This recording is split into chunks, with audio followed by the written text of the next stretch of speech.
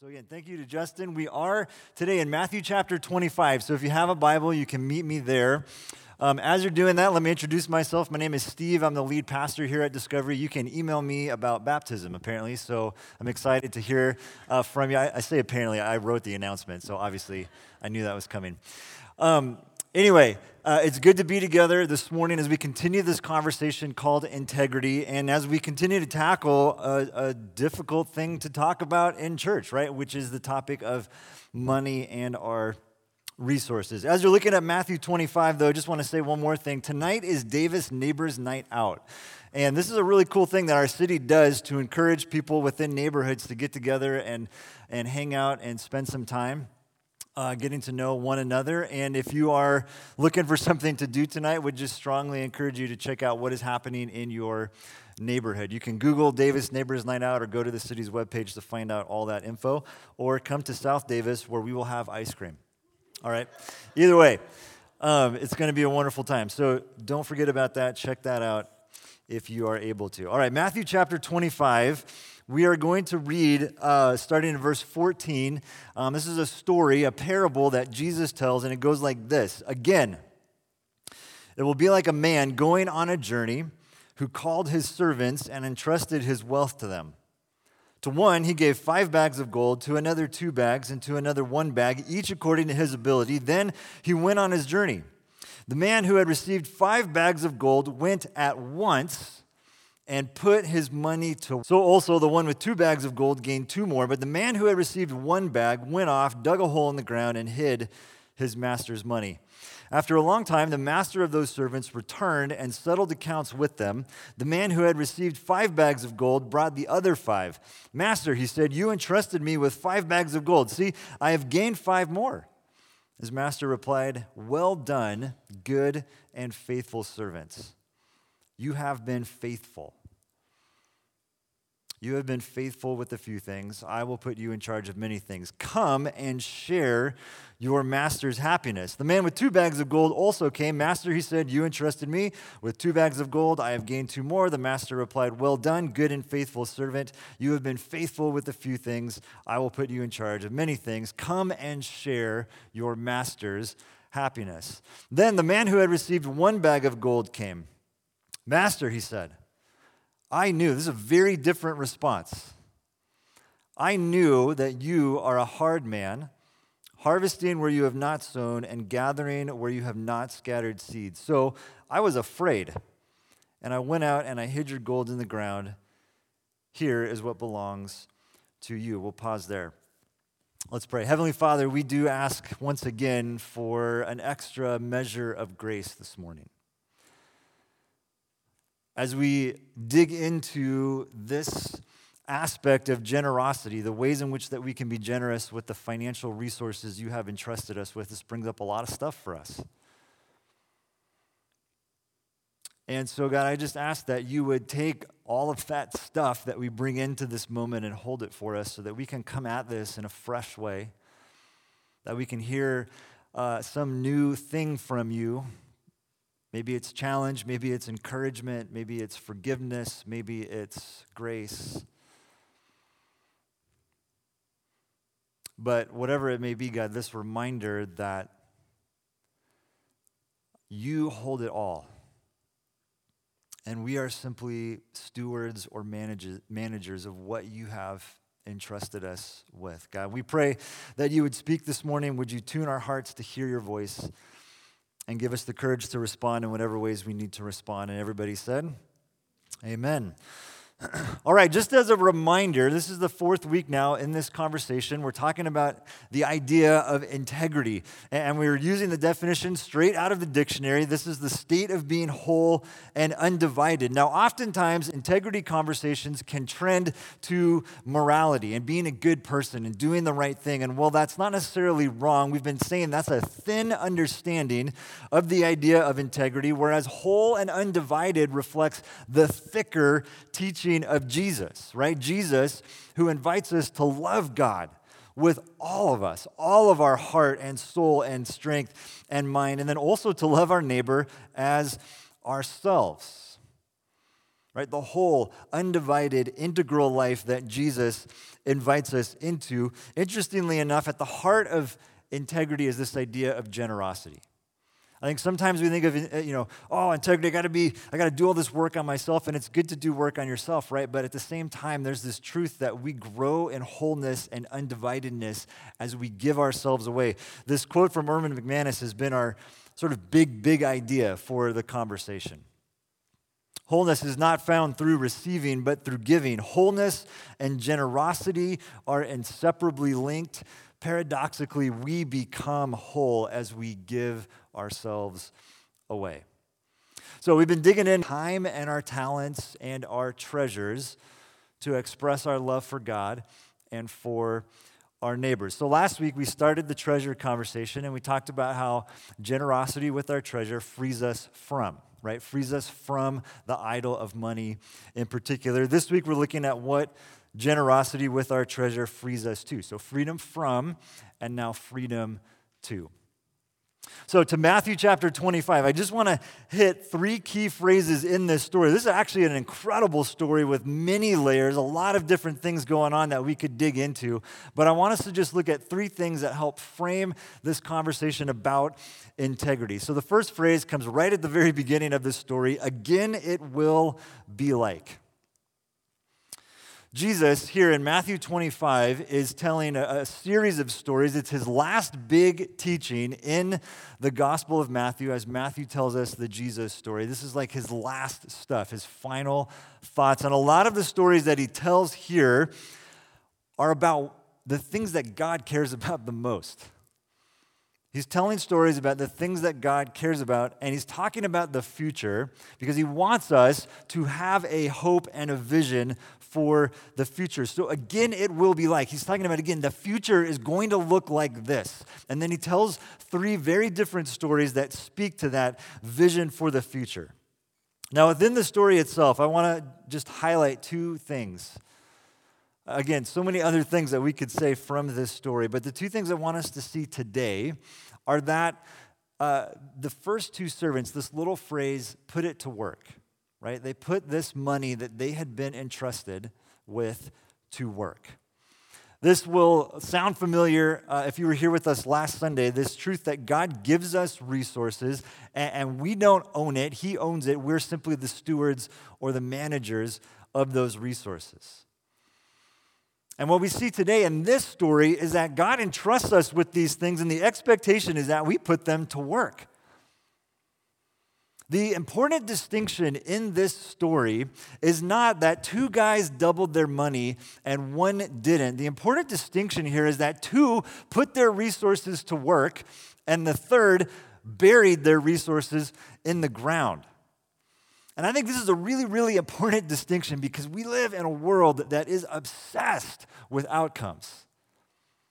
We are obsessed with outcomes. We only do something if it accomplishes a thing. We'll only do it, right, if it builds our resume or if it gets us more followers or if it fixes a problem. The ultimate question in our cultural moment is, but does it work?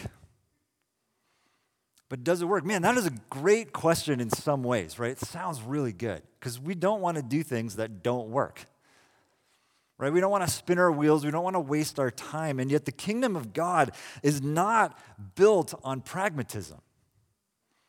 In fact, many of the values of the kingdom of God work against the automatic, the quick, the obvious outcome. Many of the values of the kingdom of God are slow and hard to see and difficult to measure. The question for us as followers of Jesus should not always be, does it work? But did we put to work the things that God has given us?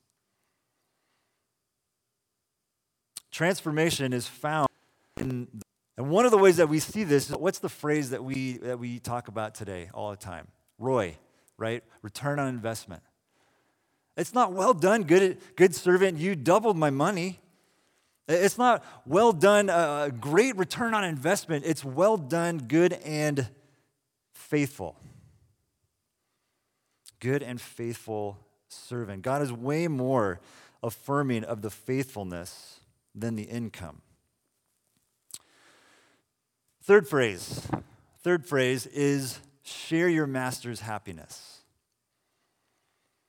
Share your master's happiness. This is, to me, one of the most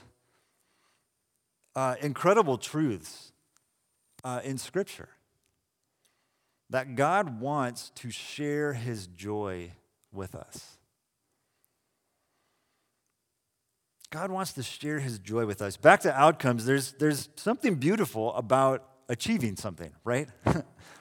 And thinking about it in our context, there's something beautiful about a church setting a goal. Let's raise X amount of dollars to do this project, and hitting that goal, and the project happens. That is a beautiful thing. So I don't want to undermine that truth. But at the same time, one of the primary benefits of generosity is not always the result. It's participating in and experiencing God's joy. And personally speaking, one of the reasons that I love giving is because of the stories.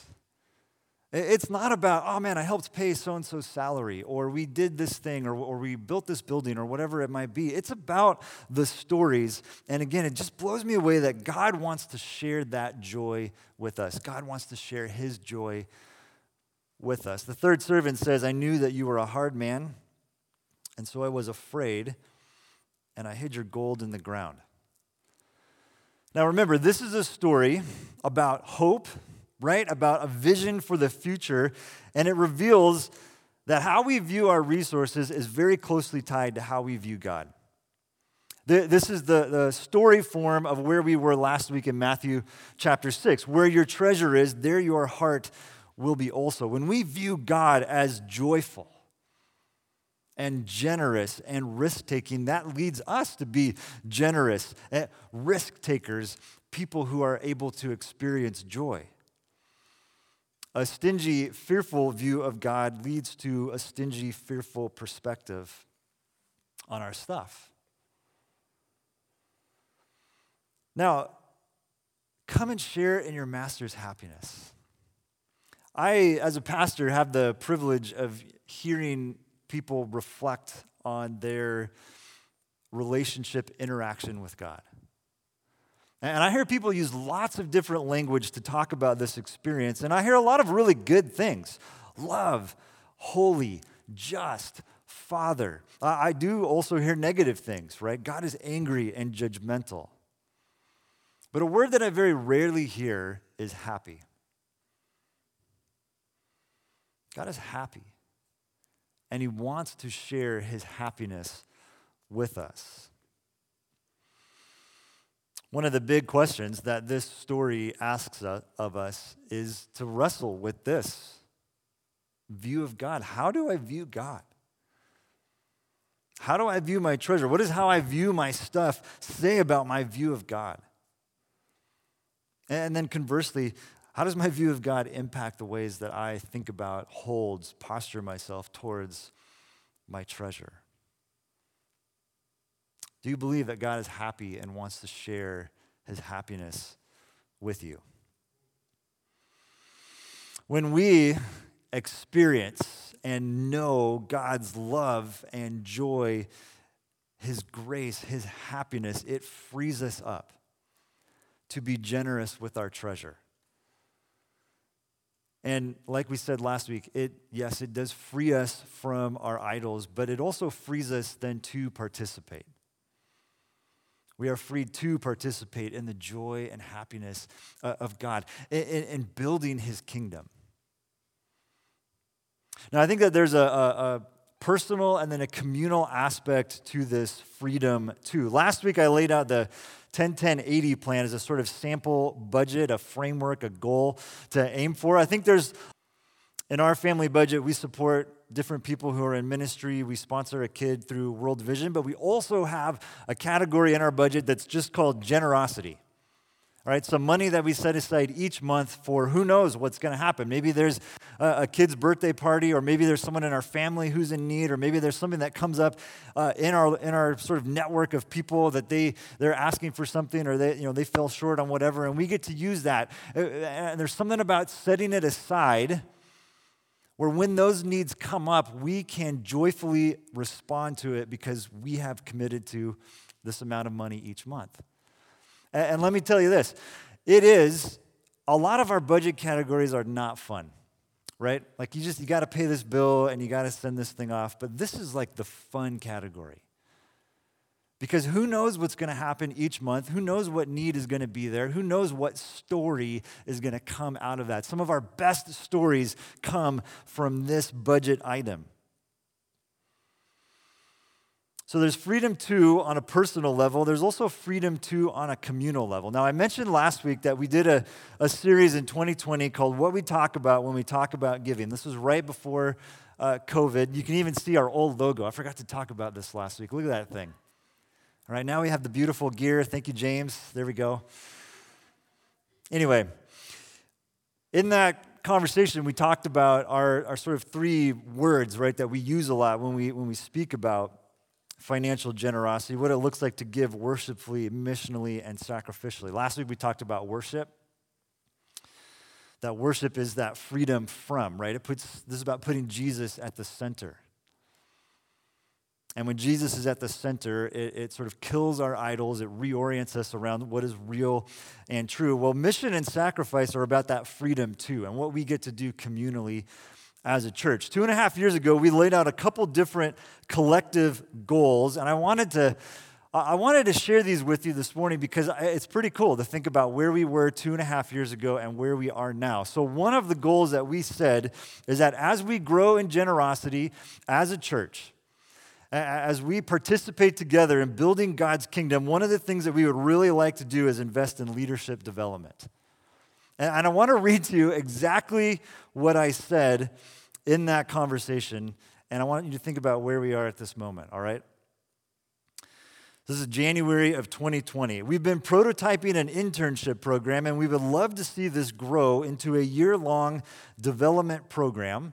The ideal candidate would be someone who had just graduated from UC Davis and feels a call to ministry, but wants to explore that a bit more before committing to seminary or a job. They'd spend a year learning, training, and gaining experience as they discern this call on their lives, and we would love to be able to provide interns with housing so that they could cut down costs and have this collective experience together. Wow. Yes, please clap for that because we are in this right now. Like we have started this program. The first cohort is 6 weeks in, and they're doing a fantastic job. And it was just really interesting to go back and look at my notes from a couple of years ago and go, wow, like we actually did that. That's amazing. And we hope that we do this every year with young people going through this program and being developed as leaders, both for now but also for the future leaders of the church.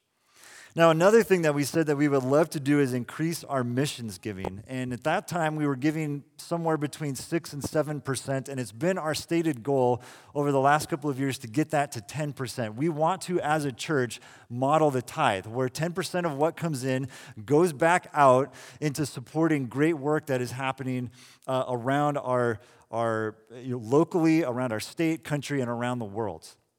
And this is the first year, this budget year, which started in July 2022, 2023, is the first year where we're doing this. We're modeling the tithe as a church.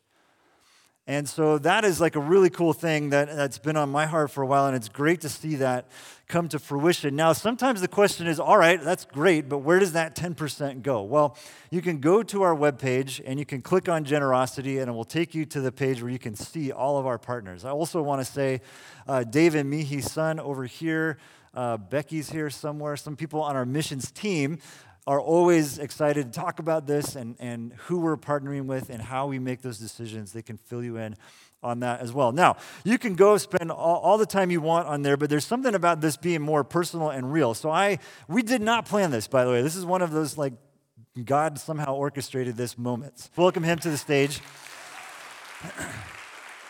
And as David makes the long walk up here, we have been supporting David and Claudia for a little bit over 3 years. They work for an organization called Global Scope, which you'll hear more about in just a moment. We actually met like 10 years ago? I think so. In Boston? In Boston. Yeah. And then have become much more well acquainted with each other recently, particularly this year. So some of us got an opportunity to go down to Montevideo, Uruguay in March and hang out with them. And you guys have heard, some of the reports back from that experience. We saw each other in July in Tennessee, because obviously that's where you meet up with your friends from South America. And then here you are in Davis here in October. So it's been a good year for me to spend with David. And so again, I'm just really glad that you are here this morning to share a little bit more. So I got a couple questions for him, and you guys will get to hear this, and then you can also chat him up after the gathering as well. But why don't you tell us a little bit about who you are, what you do, your family, all that good stuff. Cool. Well, that's my family, right? That's an awesome picture. I don't look like that every day. But, so that's Claudia, my wife, then Emma, and Samuel. So I'm originally from Santiago, Chile. So Clau is from there as well. We met at church. We grew up in the church. I guess we met when we were like 8 years old, but I only noticed her when I was like 16, which kind of makes sense. And after a couple of years being friends, we started dating. I went to college, and that's when we got involved in this campus ministry that at that time was being planted in Santiago called El Oasis. Like the Oasis, that's an easy one. And we got really connected with that community. And even though we grew up in the church, this campus ministry provided a space for a different kind of conversation. The students in Santiago who wouldn't go to a church would be part of that kind of community. So for us, it was just a different setting. It was a different kind of conversation. And also, we got to share questions that maybe we didn't feel as comfortable asking in our church, and getting to listen to the question of people who didn't grow up in the church. So that actually grew our faith exponentially. So it was a great time. So yeah, I got a mechanical engineering degree. Clau is a, what is it called, a nurse practitioner, one of those. You have different names for things. So, and when I was done with school, El Oasis, the staff there, offered me the opportunity to intern for a year. And I was like, yeah, sure. I mean, this community has been so good to me. This ministry has really been so meaningful that I want to, give back. So I was like, yeah, sure. I'll do it for a year, because at that time, I'm not proud of it, but at that time I had this easy goal of being a millionaire by 25. Spoiler alert, didn't happen. So I would, yeah, sure, I'll do it for a year. I'll move it to 26. And I did that year. I worked there, and it just changed my whole life. The kind of relationships that I got to build, investing in students, it just changed. It made me realize that what I wanted to be at that time was more about myself. It was about building or making a name of myself instead of investing in people. And this ministry provided an opportunity that I couldn't imagine doing something like that in anywhere else. So after that year, Clau and I got married, and she joined the team as well. We began. That was our first year as staff members at the Oasis. And we were there for 2 years, and then the opportunity of opening a new campus ministry in South America came up. I went on a scouting trip to Buenos Aires, Argentina, and Montevideo, Uruguay. And it was just, Buenos Aires was interesting. It's a huge city, a lot of things going on. And if you don't know, Argentina's right here. There's a river, and then Uruguay is across the river below Brazil, hanging there. And it was just so different. There were no, it was hard to find churches, and campus ministries were not a thing. There were a few things going on, but not the kind of thing that we would do. So we decided that was the next place to go. We committed to being part of that team with just one condition: I wouldn't lead that team, which eventually I had to do, because that was the way to. Nobody wanted to take. We moved to I got to be team leader, so this happens, I'll just do it. So that's why we moved to the States, to East Tennessee, actually, to go to seminary and raise support. And then in 2015, we moved to Uruguay. So we've been there for like the last 7 years. And yeah, it's been interesting. It's a really, really different culture, most secular country within the Americas. And just like a short story from the first time I met a student there, this was probably within our first 2 to 3 months there. We've been going to like the different campuses around the city for this last 2 to 3 months, and really it didn't work. Like people were kind of like, we couldn't connect. We were like hang out with like frisbees and like spike ball, and I guess we were just odd looking and people wouldn't, play with us. So this one time, I remember we went to the engineering campus with a frisbee, and we were there like for 2 hours asking people like, hey, so what do you do? And they were like, oh, I'm busy, just kept walking. So went back home, really like sad and asking myself like, is this it? This is gonna be like the same thing for a couple of years, and then I'm gonna be like, okay, it's time to go back to Chile. And I remember walking through the window like at our apartment, and just like Charlie Brown, like sad and walking. And then I saw these 3 guys playing soccer like at the beach, and I was like, would it be too weird if I just like grab this spike ball and go in there and say, hey, this is a fun game, but I only need 3 more people to play it. Would you be my friend? And I said, no, it doesn't really make much sense. So I did it. Grabbed the spike ball, went downstairs, and was like, hey, you want to play? It's a fun game. They were like, yeah, sure. We played for like 2 hours. I was done. I was so tired. But when we were done, so in Uruguay, they drink this thing called mate, which is kind of like a herbal tea. I don't know, it's weird looking. I got some if you want to try it later. And they invited me to drink this thing. And in Uruguay, this is like a communal thing that they do. They pass it around. So once you're part of the circle, like you're invited into that community. And they were like, do you like mate? And I didn't at that time. Because it's awful. But I was like, yeah, I love it, for sure. Why not? So I sat down, took a sip of it, burned everything as it came down. I think a tear was popping up there. And I was like, delicious, delicious. And stay there. So those 3 guys that I met, those were the first students that I actually got to, build a relationship with. And one of them, the one that offered me mate, next year when we finally had a campus house and events running and all of that, I got the opportunity to baptize that same guy at the end of that year. So that was, yes. Very cool. So one of the things that I said earlier was that the part of the beauty of generosity is, again, not just the results, but the stories, right? So that was one great story. I love that story of how you guys got started. But from those 3 guys, this thing has grown pretty significantly. Like you just said, you guys have a physical space. It's a beautiful space, by the way, the campus house that they have. And that thing is jam-packed with students multiple times a week. So in just the last year or so, what's been your favorite story? Other than people from Discovery coming to visit you, okay. What has been your favorite story recently? I got to find another one now then. Yeah.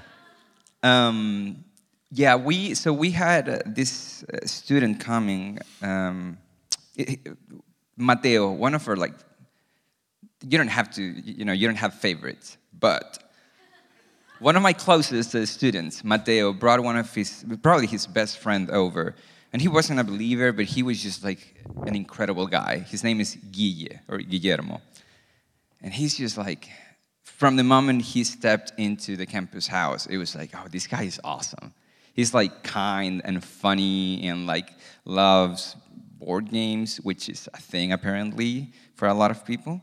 And I was like, this is gonna be my best friend now. Like, I love this guy.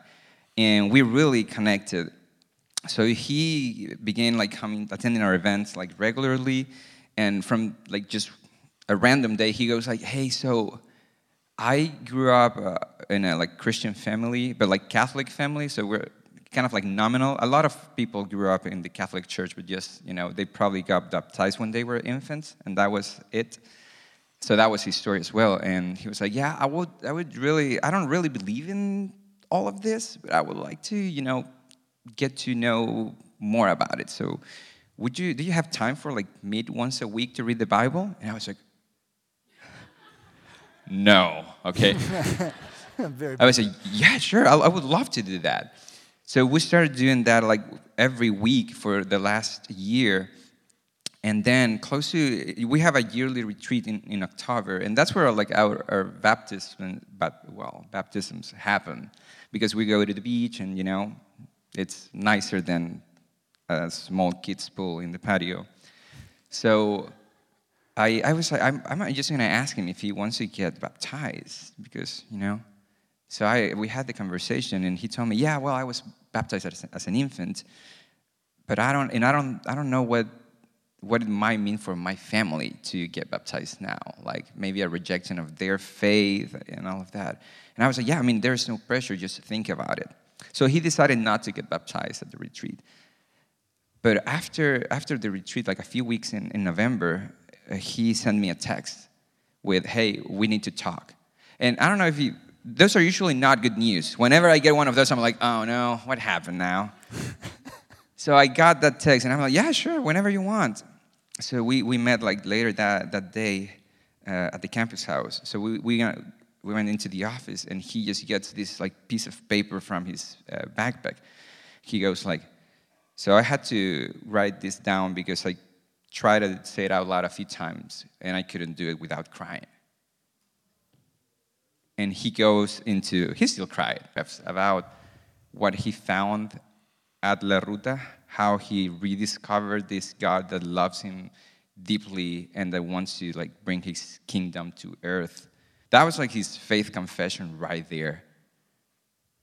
And to me, like that moment, it was like, that's a reminder. That piece of paper now sits in my desk at home, because that's a reminder of why we do what we do, that the power of the gospel in people's lives. So we did go to another beach later with his family, his closest friends, and my family, and got him baptized. So that was my favorite. So cool. So cool. Last question is, what's one thing that we can be praying for you, your family, your ministry? Yeah, so a few things. I'm on sabbatical right now until the end of the year, so for the team, because it's a lot to do. We have 3 new team members that got there in February, so it's still going through language school and doing ministry, it's a lot. And then Rachel, who's leading the team, she has Eloisa, a little 1-year-old baby, so pray for the team as they continue running events and meeting new students. That would be great. We also have a project for next January. Claudia, my wife, she's putting together a mission trip to Mexico, to Ciudad Juárez, with Casas por Cristo. So the idea is to build 3 different houses for people over there with students from Montevideo, La Ruta, our ministry, El Oasis from Chile, and El Pozo, which is the Global Scope location in Puebla. So we're raising money for that, and we're also encouraging students to join that trip. But yeah, that's a big project. So yeah, those 2 are mainly, I think, and well, for this beautiful family too. Why not, right? Yeah, absolutely. All right, well, I want to invite you guys to join me in prayer. So if you're able to just extend your hand out, that would be great. Heavenly Father, thank you so much for David and Claudia, for bringing them together, the work that you've done in their lives over the years, and the passion that you've given them to serve students. God, I pray for just them in this moment, this year, with new team members, with David going on sabbatical, raising kids, doing ministry, all the challenges that go along with that, God, that you would really help them as a family to connect well with one another and know how to love and serve each other, that you would strengthen this team, this new team that's in a really great place. God, would you give them what they need to do this work together, collectively? Would you keep everyone safe and healthy? And as they think about big projects coming up in January and other dreams for the future, Would you continue to expand their vision for what you are doing in each of them and in the students that they serve, and also, God, in just that part of the world, it seems pretty clear that you are at work and you are on the move. And so would you give them the ability to notice where you are working and to join you in those places? We pray this over David and his team and all the others that are doing this work alongside them, God. We pray this in Jesus' name. Amen. Let's thank David again. And then I'll invite the band to come back up as we get ready to close our gathering with communion. I just want to end with this part of our integrity conversation with this thought. Again, part of what we do when we are generous is about freedom from our idols, but the other part of it is the freedom to, right? To participate, to help build God's kingdom. Later on in the New Testament, the Apostle Paul says this, but since you excel in everything, he's speaking to a particular church. This is very high praise, right? Excelling in everything. In faith, in speech, in knowledge, in complete earnestness, and in the love that we have kindled in you, see that you also excel in the grace of giving. And I think it's really important that he says it that way, right? The grace of giving. Not just excel in giving, but excel in the grace of giving. There's a very deep connection between our experience of grace and our ability to be generous. And that connection is called integrity. He goes on to say, for you know the grace of our Lord Jesus Christ, that though he was rich, yet for your sake he became poor, so that through his poverty you might become rich. This is what we remember and celebrate each Sunday as we come to the table. As we gather around the communion table, we remember what Jesus has done for us. That he held on to nothing in order to gain us. That he lost his life so that we can find life. That through his poverty, we become rich. Now, this is the good news, right? This is the gospel.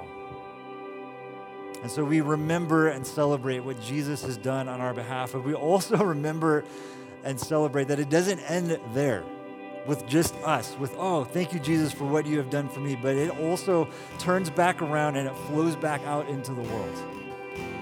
And so all able to experience that good news and that grace. It's good news for each and every one of us, absolutely. But it is also good news for the world. It is good news for others. It is good news for all of us.